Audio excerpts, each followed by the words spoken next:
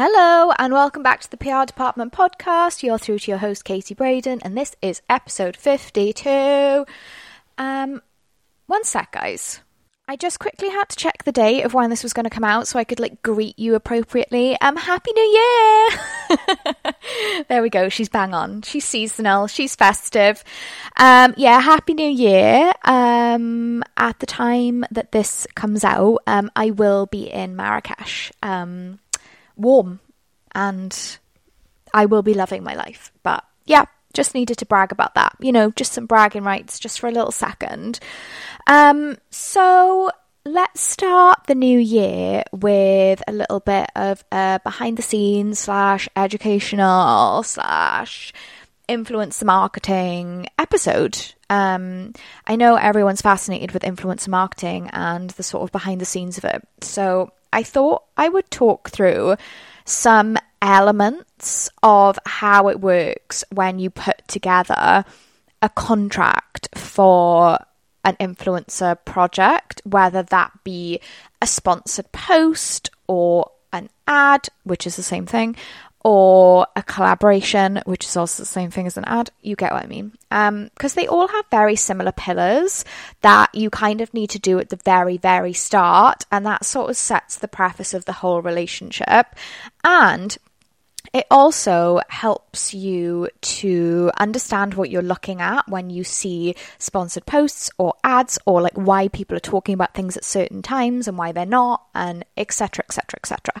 So the first thing that you sort of decide as a team from a brand perspective before you reach out to an influencer is what you want them to do, which is very simple. So this will be logistically what you want them to do. So when I say logistically, I mean do you want them to make you a reel for Instagram? Do you want them to make you a TikTok? Do you want them to post stories?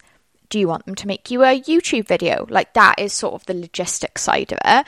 And then you have the creative side of it. So what do you want that content to look like? Is it a get ready with me? Is it a how-to? Is it an unboxing? Is it a focus on ingredient information? You can make a list as long as your arm. Creative is creative. It's open. It's very open. So if I'm talking with a sponsored post in mind, or an advertising post, if you will, more of a one-off, I'll usually logistically propose a package. So I'll say can I have one reel for Instagram that's going to be reposted on TikTok, or vice versa, depending on which platform is stronger for the influencer I'm contacting. And then if it's Instagram led, I'll then ask for one reel, 1 to 3 stories, one of which including a swipe up shopping link. I'm really showing my age there because they're not a swipe up anymore, it's just a click, but you know what I mean, a shopping link. So that is the package that I would usually propose, and I'll go straight in with that without sort of leaving it to them, if you will, to come back and say what they want to do. I'll go straight in and say, I want this, this, this, and this. The reason why I do that straight away is because it really helps the influencer or the agent to understand what they're pricing for logistically. So they know they're pricing up for 1 reel, 3 stories, 1 shopping link, etc, etc. So all of these things that we do is essentially so that the influencer or the agent can price it correctly. And all of these elements affect the price. So if I'm asking for 1 reel for Instagram and then a different video for TikTok, obviously that's going to be double the price. So if you have a lower budget, doing something like an Instagram reel reposted on TikTok is a little bit more ecological for your budget. Little inside tip there that I like to use. And then when it comes to creative brief, so I think where it goes wrong with creative brief at this stage in culture and society is being too brand heavy on the creative brief. So if we'd have done this a year ago, and I probably have spoken about this on my podcast a year ago, so you can probably go back and reference it. If we were to have done this a year ago, the creative brief that I would have set a year ago would be very, very different to how I would set now.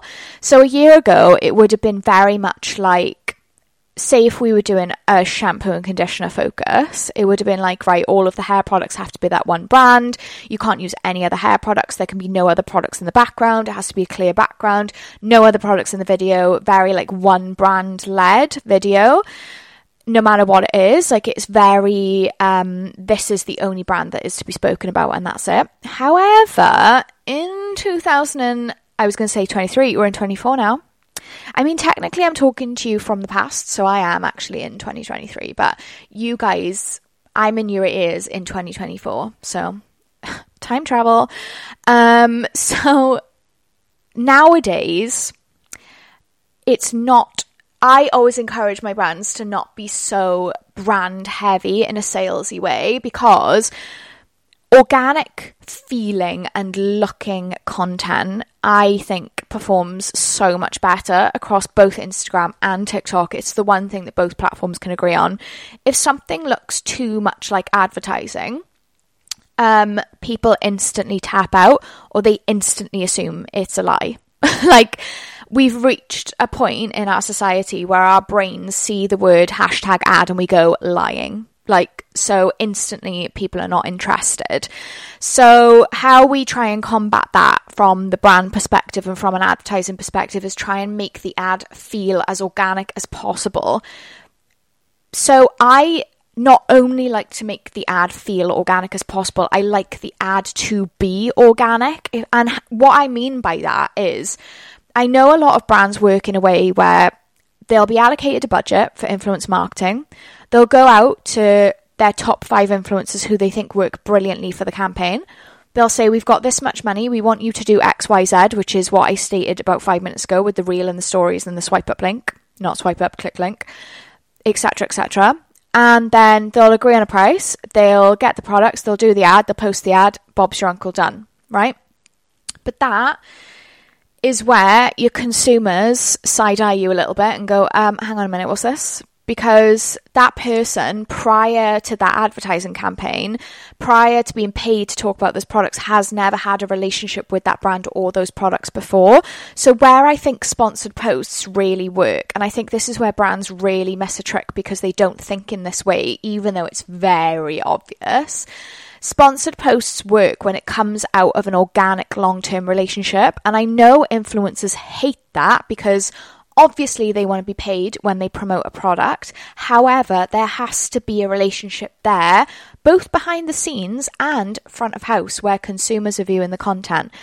And I say this time and time again, somebody who does this really, really, really well is Jamie Genevieve. And I think that's why she's been able to have such longevity, A, with brands, and B, with her followers, because she has something she loves and she talks about it and she talks about it and she talks about it and she talks about it. And then she does a sponsored post. And as a follower and as a watcher of her, that sponsored post doesn't bother me, because to me, it feels like an organic progression. Like, I recently worked with an influencer on some hair products, and how the relationship happened was we gifted her some hair products. She loved them. She ended up trying them over a period of time. Didn't hear anything from her. She didn't post anything for ages. Then randomly she started posting about them because she decided she'd really like them. Obviously they'd become a staple in her routine by this point. So it wasn't a throwaway like, oh, this brand's just sent me these products. Like, she'd actually gone away and tried them, realised she really liked them. They were a staple in her routine, and then she would talk about them in the sense of her routine. And the brand instantly emailed me and were like, we're getting sales off this, which is, really random, because usually you don't get sales off like organic PR placement. It's just like, to get your brand out there and brand association and brand building and all that jazz. So then a few weeks later, we started working with her on a sponsored post. And that sponsored post did better than any sponsored post I could have ever imagined, because there was that organic progression and her followers could really see the organic step by step and the fact that she genuinely loved these products. And then she was being rewarded from the brand, doing her job, but it didn't feel like an ad. And I think that is so important from all angles. And another way that we're not making it feel like an ad is not making it super brand heavy, which is the point I was making just before. And that means I might even go as far as let them use other brands in the video. So if we're focusing on shampoo and conditioner, they might use different styling products, or they might use different heated tools or brushes, or, you know, there might be other products in the background, and we can't be too hard on that because that's real life and that is what is organic. And if this person, for example, if we're asking them to do a get ready with me, how many times in your life have you done a get ready with you? I mean, never, but when have you ever gotten ready and only used one specific brand from start to finish in your entire routine? Like, never. It's really alien. Like, in human life, that's not how we do things. So that's how you have to think when you come to influencer ads and influence marketing, because when somebody's doing a full routine with every single product from one brand, that is so alien to how we actually operate, and humans will pick up on that subconsciously when they view the ad. So in this day and age, I'm really starting to convince brands that they have to go more down this like organic feeling route in order to have success with people, A, being interested in their products, wanting to follow them, and B, wanting to buy them fundamentally, which is the whole point of advertising. So when it comes to creative as well, I generally let the influencers lead as opposed to the brands. So usually the brand will have a say on the product focus, like what the influencers are talking about, especially if they've got a big range of products. Like, we usually don't let influencers go rogue and just pick whatever they want. Usually there's like a specific product focus, whether it is like a new launch or something when they want to highlight a range in particular, for example, and they'll have a say of sort of what they want to see in that video. So for example, like if there's a key ingredient in a shampoo and conditioner that they want to be highlighted, or if a styling product needs to be used in a certain way that needs to be highlighted, like those are the sort of things from the brand side that will then make it into that creative brief. But aside from that, usually it's quite led by the influencers. So for example, if you're speaking like hair influencers, let's stay on theme, and they do a lot of like hair wash routine videos or get ready with me's, then 9 times out of 10, I'll say, we'd like one of your hair wash videos, please, because that's something that their followers follow them for and they're interested in seeing. So it fits organically into their content, and it's not like, oh, this is an ad, I am doing this thing, and it feels like QVC. Do you know what I mean? So that's sort of a little bit more detail on how we would form an initial creative brief. The next thing to talk about is usage, and usage is a bitch. But it's really, really important for both sides, and it can really affect budget, so it's really important to get right. So usage is basically how the content can be used in a nutshell, where it can be put. And what I mean by that is it going to be reposted on the brand's page? Is it going to be used in ads, like Instagram ads? Like, is money going to be put behind that content? Are they going to take it out of Instagram and use it on their website? Are they going to use it in their e-marketing? Are they going to put it on the side of a bus? Are they going to use it on a billboard? Like, this really is how long is a piece of string sort of activity.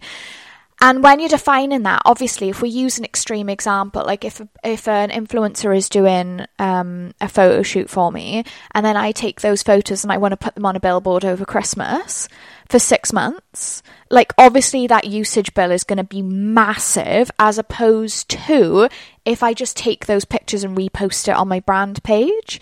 So usually influencers and agents will agree to you having the content to repost organically with no money behind it. So no ads, no boosting, just, repost on the page, very simple. That usually is free. Sometimes it's not free, but 9 times out of 10 it is free. And then anything from there is an added charge. So if I did want to do my billboard for 6 months, obviously I'm paying for the usage of that content on that scale. And how we usually price is on scale. So how many people are going to see that? So if it's like a billboard in Times Square, like millions of people are going to see that. So that usage bill is going to be absolutely humongous. So sometimes when you're asking for a lot of usage, the usage bill can be higher than the actual bill itself. So you have to be so careful. Number one, to define it, because from an influencer perspective, if you don't define your usage and you don't sign a contract where your usage is laid out, that brand essentially can take your content and do anything with it. Like a couple of years ago, I was talking to an influencer whose content had been taken, and all of a sudden she was on the side of a bus in London and she was like, oh my God. And obviously she got paid a couple of £100 to produce that content, and now it's on the side of a London bus. Like, that usage would have been thousands if she'd have taken it. You know, it goes back to original usage licensing sort of thing with models. Like, models have it really hardcore. So if you're signing a model for a campaign, you have to sign usage as to how long you can use that model as the face of whatever campaign it is, that those images. Usually it's like 6 months to a year, and then you have to like renegotiate it. And once it runs out, you can't use those images anymore, because what's to stop that brand who shot that campaign using those images forever and using the model as the face of that brand, like, forever? So, you know, they have to get paid for how long you're going to use those images and how many people are going to be seeing those images. Like, it's advertising at the end of the day. And when you think of it as that content you are the face of, obviously it makes sense as to why you would be paid for that. So usage is really, really important on both sides for it to be really, really clear.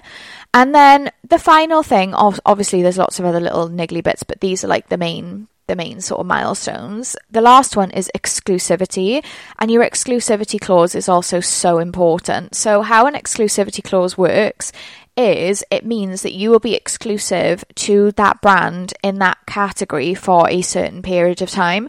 So if we go back to our like shampoo and conditioner with a hair influencer example, if I was asking for exclusivity, I would say, right, you, Miss Influencer, are going to be exclusive to brand for the category of shampoo and conditioner for the next 6 months. And what that means is that influencer cannot use any other shampoo and conditioners for the next 6 months. So why this needs to be financially, what is the word? I was going to say financially paid for. That is absolutely not good English. Financially compensated is correct. Why that's so important is because if you've got Miss Hair Influencer who makes her money promoting hair brands and hair products, if I want her to only speak about one hair shampoo and conditioner and one hair brand for 6 months, imagine how much money she's going to lose from other sponsorships. Like, if she had no exclusivity clauses, she could essentially be posting a different hair shampoo and conditioner every single day, and she could be getting paid every single day by a different brand. So with that in mind, if I'm saying to her, you can't take any other deals, you can't talk about any other brands within that category for the next 6 months, like, I'm going to be blocking them from other income and other brands and other relationships. So that's so important. Usually with my deals, I go for no exclusivity. And the reason why I do that is because they're usually relatively small, like sponsored posts or projects. They're not like huge campaigns. But usually it's down to the discretion of the influencer. And I think 9 times out of 10, influencers understand that if you're promoting a different brand, a different product every single day, again, coming back to what feels organic, it's obvious that you're lying, because coming back to being human, you don't use a different shampoo and conditioner every single day, do you? And then you don't claim you've got a different favourite every single week, do you? So same goes for influencers. So I think when you leave it up to sort of common sense and discretion, 9 times out of 10, it sort of shakes out how it's supposed to, because the influencer's not going to be promoting shampoo and conditioner like right after they've just done a sponsored post for a shampoo and conditioner, because it's going to feel really inauthentic. But some do. Some do. So that's why it's important to clarify, because you should never ever, with sponsorships, with ads, with influencer marketing, take anything for granted. Like, every finer detail has to go in writing, even if it feels pedantic. It has to go in a contract, because it just protects both sides, and it also makes each project really super clear. And that is what we're in the business of, is clear communication. Like, I have never ever had an activity run and either side, the brand or the influencer, be like, oh, that didn't go how I thought it was going to. Because the way that I structure my campaigns is that we go for a no surprises approach, which I'm always baffled when I hear how other people do it, and I'm like, oh, so you like surprises, okay, cool. But yeah, those are the 3 sort of like markers of influencer marketing and how I kind of clarify things and start things from the get-go when I am having these initial conversations with agents, influencers, brands, even when I'm educating brands and I'm letting them know how things are going to run and the things that they need to decide internally before I can then go out and like find the appropriate person for the job and like essentially make it happen. But yeah, if you have any questions about these things, like this was quite a very like education and logistic heavy episode, but if you have any questions, pop over to the Instagram at the PR Department Podcast, or my personal Instagram, which is Katie Braden PR, and my personal TikTok, which is the same name, Katie Braden PR, because I'm always happy to answer questions and have discourse, about these topics. Like I absolutely love talking about all things PR marketing, influence marketing. It is my life and it is fascinating. So if you want to chat to me about anything to do with those topics, head over there. But in the meantime, I will see you in the next one.